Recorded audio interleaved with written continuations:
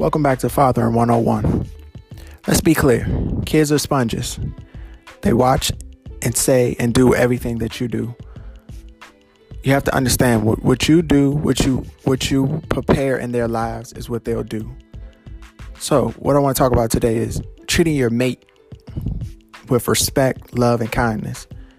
Because your kids are watching that and they're gonna mimic what you do.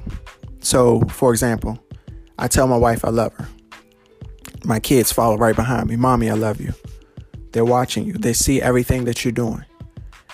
There are some situations that kids go through where the household isn't where it should be, where the parents are respecting each other. And I think it has to be understood that what they see is what they'll do. So be mindful of what you're doing around your children. I always instill respect inside my children. I make sure that they say yes, sir, yes, ma'am. They show other people respect when we're out and about. And I always tell my kids, love those who love you and love those who don't love you. And what that means is always have your energy on love. Always make sure that your balance is love. No one can shake you from that balance. So if you're mad and someone's mad at you, there's no way you can love them because you're mad. So what you have to do is start with yourself and love. So always remember, always remember what you're saying, what you're doing, what you're watching, is what your kids are picking up on. They're mimicking what they see, so they're going to do what you do. So just be mindful of those things. Always put your kids in good standings and put them around good things, positive people, positive situations.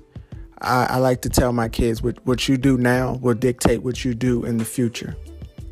So what I'm teaching you is what you'll do in the future. So me teaching you manners is what you'll do in the future and what you'll give off to people. I think it starts at home. It always starts at home. It starts at home with the father, the mother, or the grandparents. I know a lot of people don't have mom and dad, or a lot of people don't have dad. A lot of people don't have mom. So a lot of these situations is, one or the other. For me, luckily, I had my mom and my dad. And my dad showed my brother and sister and I how to respect my mother, how to respect women, how to respect older people, respect people around you, because what you give out is what you'll get back.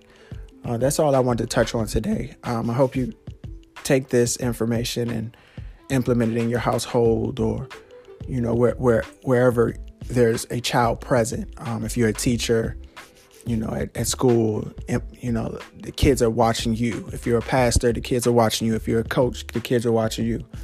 So just be mindful that whatever you give to the world, you'll get back from the world. So let's teach our children on how to respect each other in the world, so they can grow up, and then we can just have a better world to live in. For me personally, when my kids go out of this house, I know they're being respectful because I've instilled that in them. So they know to do those things when they're out and about. I just want to let you know, be blessed, stay encouraged, always stay blessed by the best, and just pray for the rest. You guys have a good day. Bye.